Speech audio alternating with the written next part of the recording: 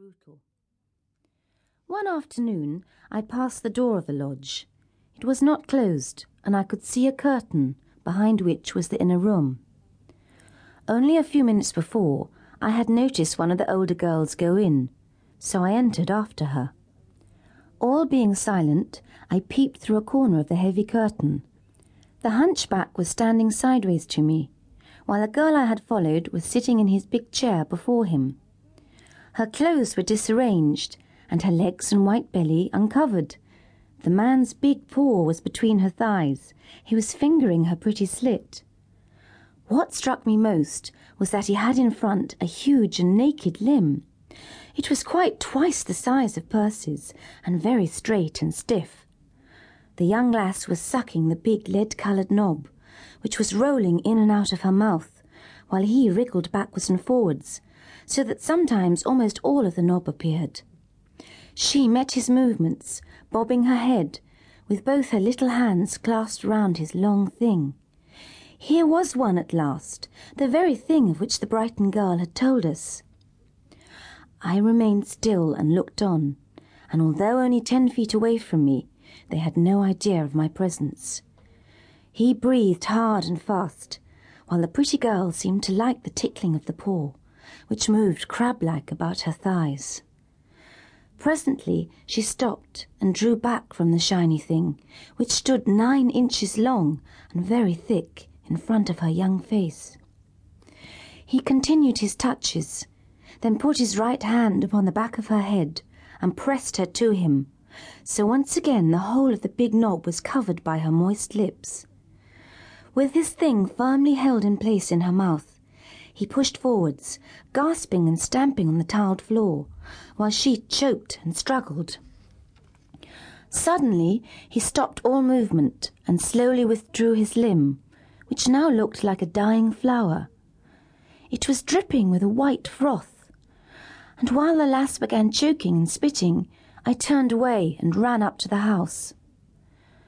That night I dreamed of a man's belly covered with hair, and a long, thick limb which dangled between his legs, and could on occasion stand upright, quite twice as big as my brother Percy's.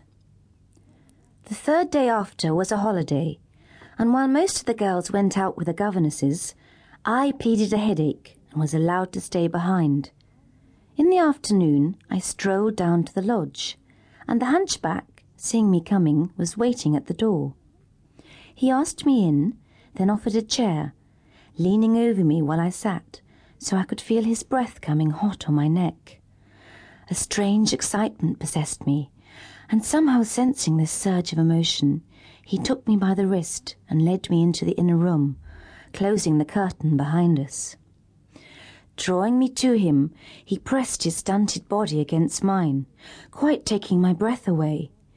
Quickly he unfastened his trousers, then placed my hand upon a monstrous limb, half swollen with desire. My fingers clutched and closed around it, and I felt it throb and lengthen in my grasp, while he uncovered his belly, a mass of short, dark, curly hairs. This was my initiation to a man's parts.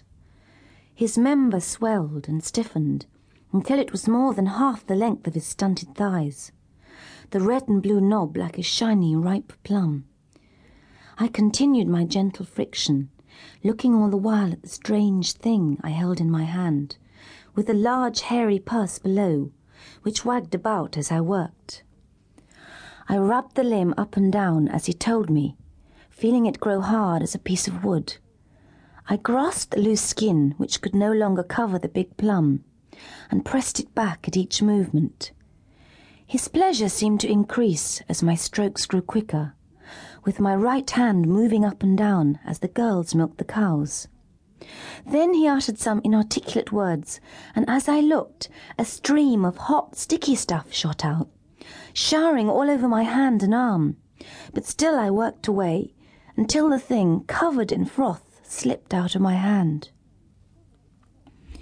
You may wonder, listener, why I, Eveline, a girl they all called so delicately beautiful, so refined, would have associated with a being such as this. A hunchback whose ugly head lay deep between his shoulders, whose dwarf stature barely exceeded